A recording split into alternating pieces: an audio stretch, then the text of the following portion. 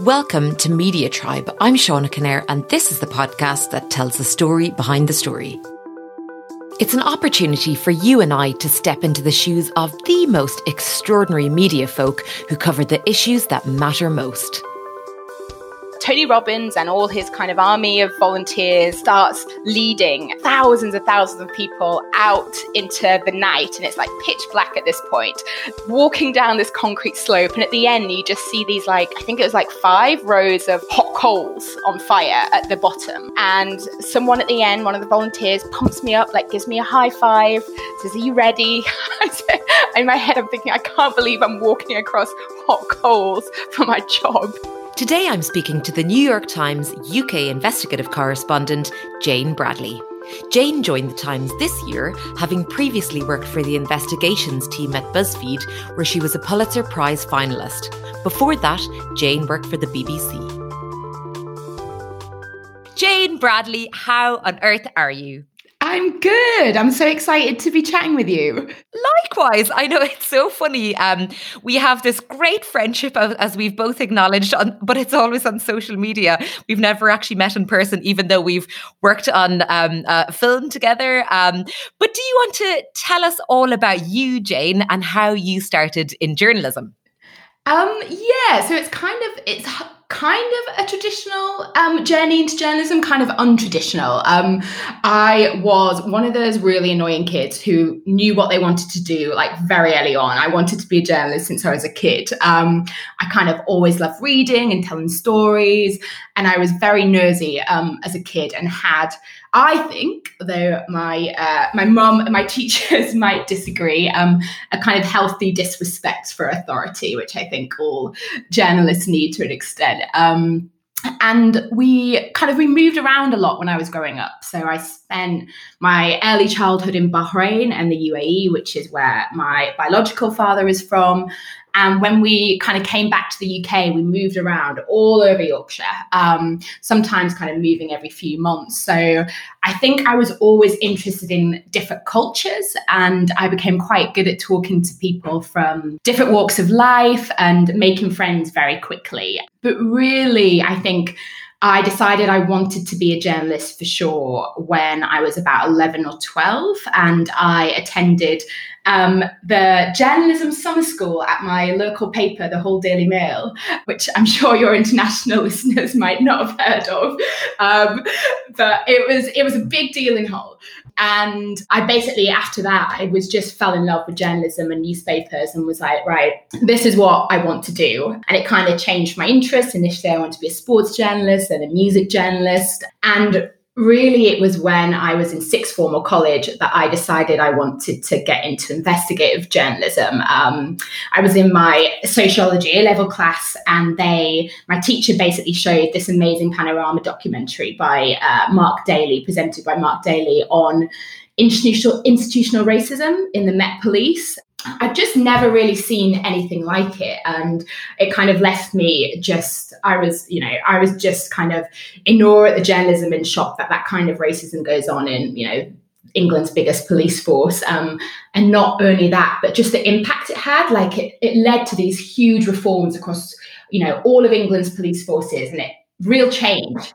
What age were you at that point, Jane? So I was 17 then. 17. Still very, very young. Still very young and annoyingly precocious to want to be an investigative journalist. That was basically what got me kind of into it. And I decided to go to university, Goldsmiths in London. But I was kind of in two minds about going. I kind of was like, I just want to get started. I've always been very impatient, and I knew what I wanted to do. I'd been kind of doing a lot of freelance writing for free and lots of internships. And I just thought, you know what, I'll go to London. I'll be able to do all these internships and work experience with a student loan covering my accommodation. Otherwise, I wouldn't have been able to afford to do it.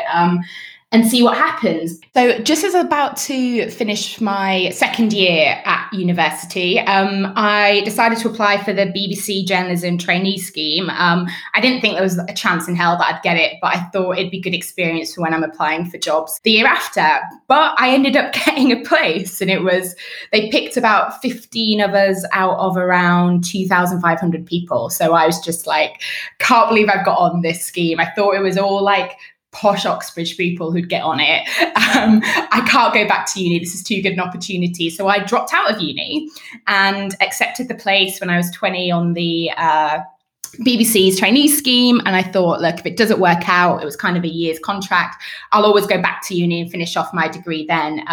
But somehow I managed to stay employed afterwards.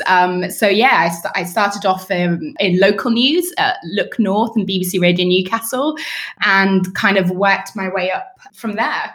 That's amazing. I actually never knew that story, Jane. I studied at Goldsmiths just for a year. I did a journalism master's. I didn't realize you were there too.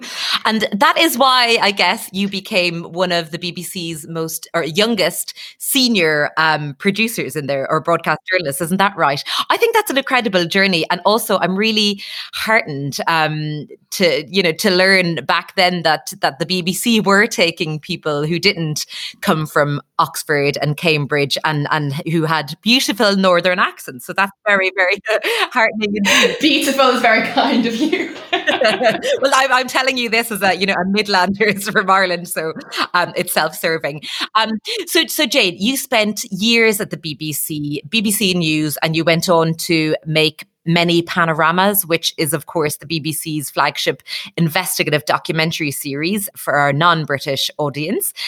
From BBC, you went to BuzzFeed, but the BuzzFeed investigations team. Do you want to tell our audience a bit more about, that transition? Yeah, so I'd basically just decided to leave Panorama. This was about 2014, and I'd just gone freelance. I'd been freelancing for a few months, and I saw this BuzzFeed advert looking for basically a brand new team of investigative journalists in London, in the UK, to set up this new team. I have to admit, I was probably a bit skeptical at the start, and maybe even a little bit arrogant, being like, BuzzFeed, they don't really do investigations. But you know what? They've hired Heidi Blake, who was my editor at the time, and she's obviously a very well-known British investigative journalist from the Sunday Times. So I was like, all right, you know what? Maybe they are serious about doing investigations. They are going to invest in it. So I went for my first interview with Heidi, and she basically sold me on the BuzzFeed mission. She was just like, look,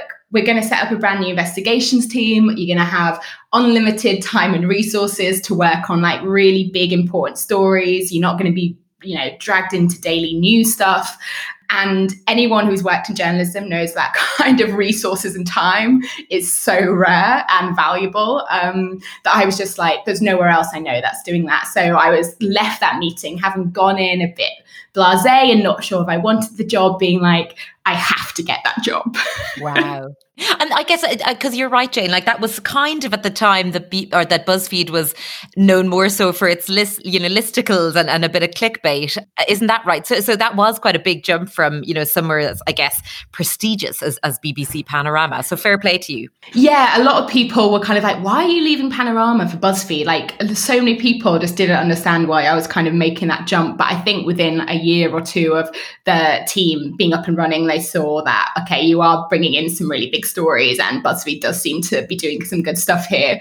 And for me, when I worked at the BBC, I ended up mostly working in TV. I never wanted to be on camera, like not with my vowels, and I hated being in front of a camera anyway.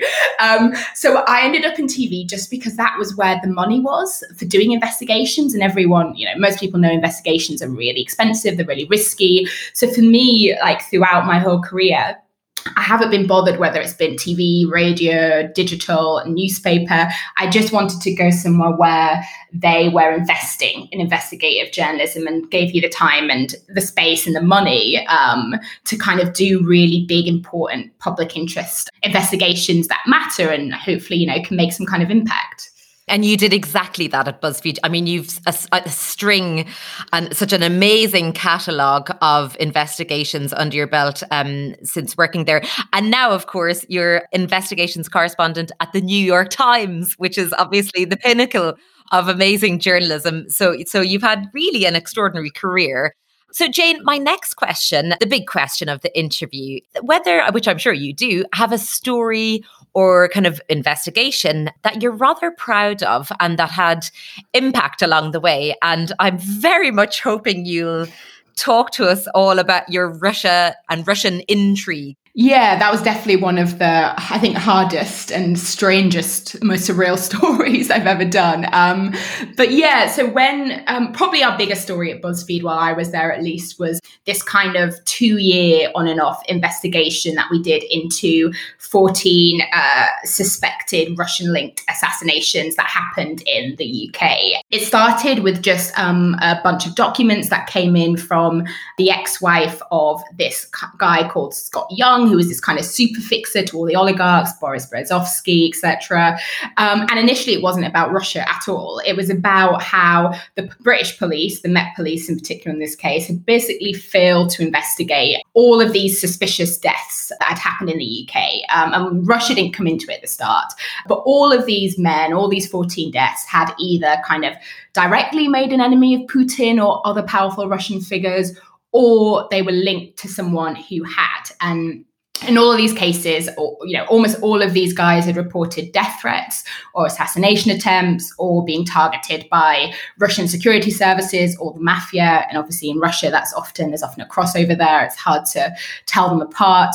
But in every case, the police basically ruled that every case wasn't suspicious, often quickly and without carrying out basic forensic tests or like witness interviews, even CCTV checks. And then we had this big breakthrough really towards the end of the investigation, about 3 months before we published, where my colleague Jason Leopold had got hold of this document or this information about this document from US intelligence sources, which basically listed every single one of those 14 men who died as possible or suspected assassinations, either by the Kremlin or Russian mafia. Yeah, so that was, I'll never forget when that intel came in. That was the big breakthrough. And my editor, Heidi, and Mark Schoofs had kind of been having this meeting, and Jason Leopold suddenly signaled us going, every single name is on that list in the UK. There were other names not in the UK who weren't on the list. And Heidi and Mark Schoofs came out of the meeting and we said, have you seen this message? And their jaws just kind of hit the floor. And that was a turning point in that investigation. But the reason why I kind of want to talk about that story isn't just that it was a big success in terms of impact, but it was kind of lessons I learned as a journalist along the way. Just before you go on, though, Jane, so as a kind of a headline as to what you and your team at BuzzFeed investigated, basically, as you say, there were 14 what now look like murders or assassinations potentially directed from the Kremlin on British soil, whereby British authorities decided as a policy to kind of adopt this willful blindness and just turn a blind eye. And they said that some of these were suicides and various other, they kind of had an excuse for every death. Whereas what your team discovered and showed was that was, au contraire, these people were most likely assassinated. And then, of course, the US authorities confirmed that as well. Yeah, so just a couple of important points there. That's basically kind of what happened. However, it was the premise was that these were assassinated either by someone linked to the Kremlin or the Russian mafia. And it was kind of the main upshot of that was not that every single one of these deaths were definitely Russian-linked assassinations. I think that's highly unlikely, but it was that every single one of these potential Russian assassinations had kind of been failed to be investigated by the authorities, either the police or the government. And some of that was incompetence. Generally, it's incompetence rather than conspiracy theory, I find, in this work. And some of them was kind of a willful looking away, basically, from the British authorities. And we spoke to several, in fact, 17 current and former intelligence officials who basically said that there was this kind of general policy in the UK government at the time that it was too politically difficult to look into anything to do with Russia, pretty much, or the Russian state, because of the amount of money coming into London in particular from Russia, and just kind of, how much of a power Russia is and how politically difficult it would be. Okay, so basically the Brits were anxious, not to inflame diplomatic tensions with Russia. And your investigation came out in 2017. It was a 7-parter. So that was before the Salisbury poisonings, which kind of changed everything, I think. And also really worth noting at that time, Theresa May, who the majority of our audience will know because she was recently the Prime Minister, but back then she was the Home Secretary. Isn't that right? So sorry, I did interrupt you. You said the important part of your investigation is that you learned, I'm sure you learned a hell of a lot during that. I didn't mean to interrupt you, but just so, the audience, if they haven't read your expose, that they, have a clear idea of what we're talking about. Yeah, no, if they haven't read all 40,000 words. Yeah, you summed it up perfectly there.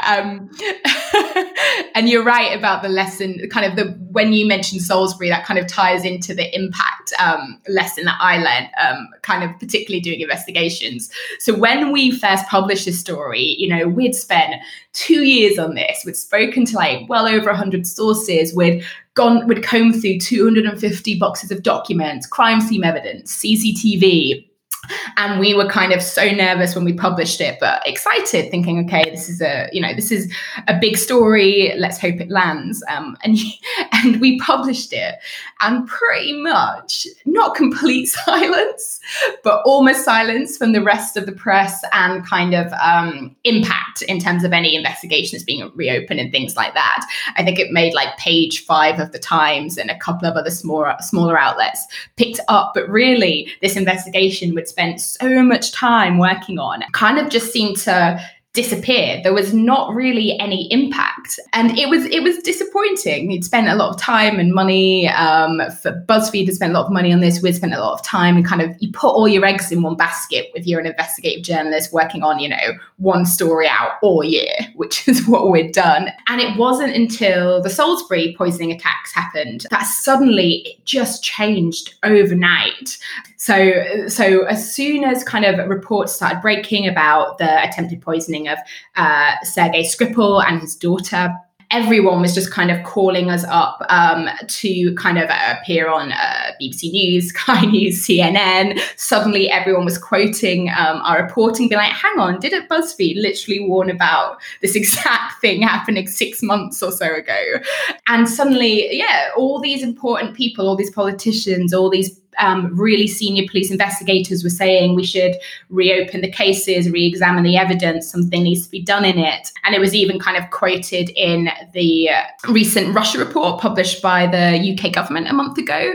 And then suddenly we were shortlisted or winning so many journalism awards, including the Pulitzer shortlisting, which is still surreal to this day.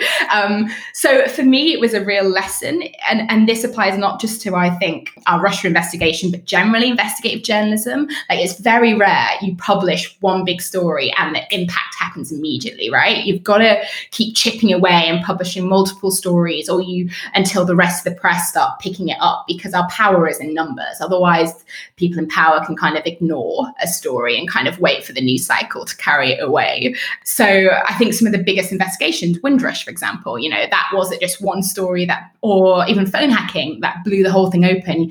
And as an investigative journalist, I think honestly, the biggest talent we've got is just we're bloody stubborn and determined, and you've just got to keep going. And often just the success is just keep going for a month or a couple of stories longer or something. And that makes all the difference. Well, I think that's a great lesson, Jane. That's really interesting. And I remember reading your pieces back in the day in 2017. And one huge thing that stuck out to me back then, and when I was rereading this weekend, was the fact that Russia gave assassinators a license to kill enemies of the state on foreign soil back in 2006. 2006, yeah. That blew my mind. And that to me is a story. How is that okay? And then the big question, of course, is why, I get that they're short on resources within the police, but, why didn't MI6 investigate all of these murders, which clearly were suspicious at the time? And I think you guys answered that question really well.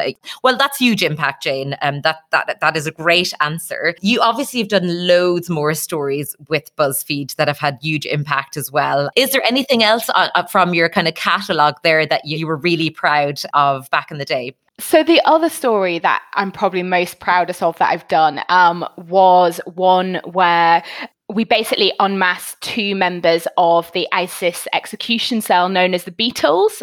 And I did that with my colleague, Adam Goldman, who's now at the New York Times. And we basically unmasked two of these guys as Alexander Coty and El Shafi El Sheikh, who were two young West London guys. And they were part of this kind of notorious terror cell, which was known for filming these really horrific beheadings, and were kind of, probably the most wanted terror group in the world at the time, and were being hunted by the authorities all over the world. And they were headed up by Jihadi John or Mohammed Anwazi. I do remember that one, Jane, as well. I remember you speaking to one of their mums. So that was that was a very, very moving piece as well. Well, Jane, another big question is whether there is some type of crazy moment within your career that you'd like to tell our audience about, that perhaps, your colleagues don't know about, or, something you haven't really delved into before that's slightly outrageous. So I think probably the craziest experience I've had in this job was doing a kind of undercover firewalk at midnight in the name of journalism. And that was on a story, kind of a 7-part investigation that I did into Tony Robbins, who is, for those of you who don't know, is described as kind of the world's most famous self-help guru. He's a millionaire. He travels around the world holding these kind of seminars which are filled with thousands and thousands of people paying thousands and thousands of pounds or dollars. And he's a massive deal. He's kind of worked with the likes of Donald Trump, Oprah, the Kardashians, Bill Clinton.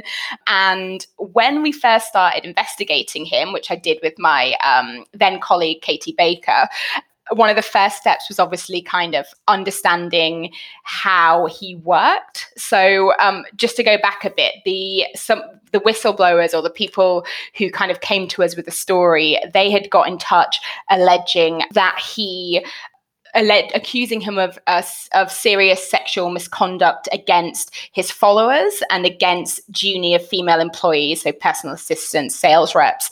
And he was accused of kind of groping his employees, of making inappropriate sexual comments and touching, of sending his kind of bodyguards, his security, into the crowd at these events to try and basically solicit attractive young women to go up to his hotel rooms and things like that. So this started with one tip, and before I kind of in the end we spoke to well over, I think it was around a dozen women in total, who kind of all had similar types of stories.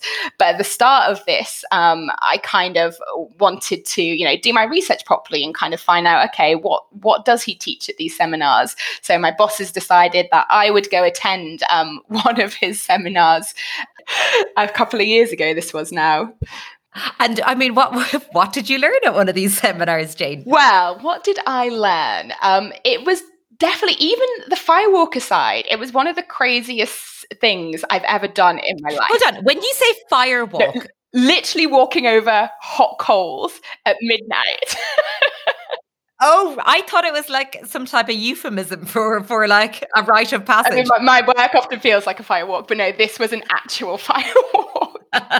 Okay, can you I think you need to tell us a bit more about that. I mean, I will never forget. I will never forget the vision of as I kind of walked down towards it. So this was the end of I think it was one of his first days of his seminar in the Excel Centre in the London Docklands by the River Thames. And right at the end, he kind of pumps everyone up, getting ready for this big firewalk right at the end. And the aim is to kind of improve your confidence and believe in yourself and not be scared anymore.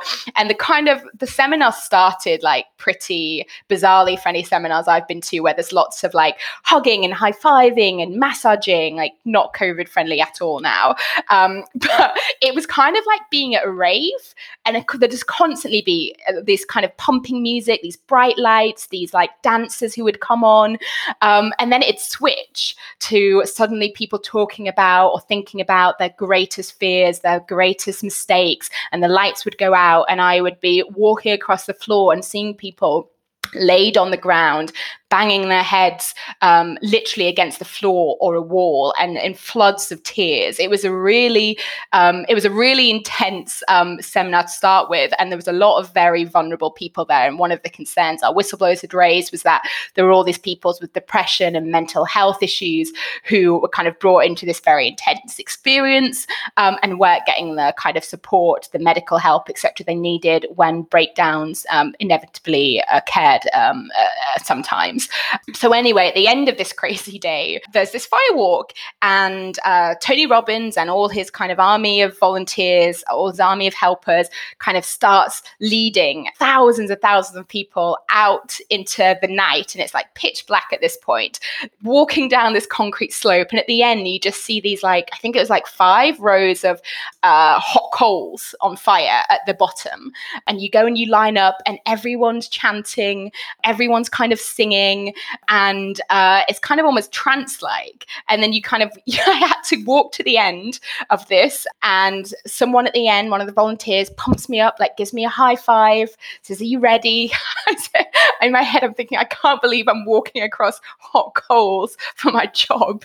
But I said, yes, I'm ready. And you run across, and then there's a bucket of water, and they cool you off and make sure there's not any blisters or anything. And that's the end of your first day learning from Tony Robbins, the self-help guru. Wow. And I'm assuming you're in your bare feet at this point, Jane. That's absolutely outrageous. I mean, that is hilarious. All in the name of journalism. And again, it's why you're such a great journalist. I hope your bosses at the New York Times are listening in and thinking, wow, this girl is educated. I don't know if my bosses at the New York Times would sign off on it.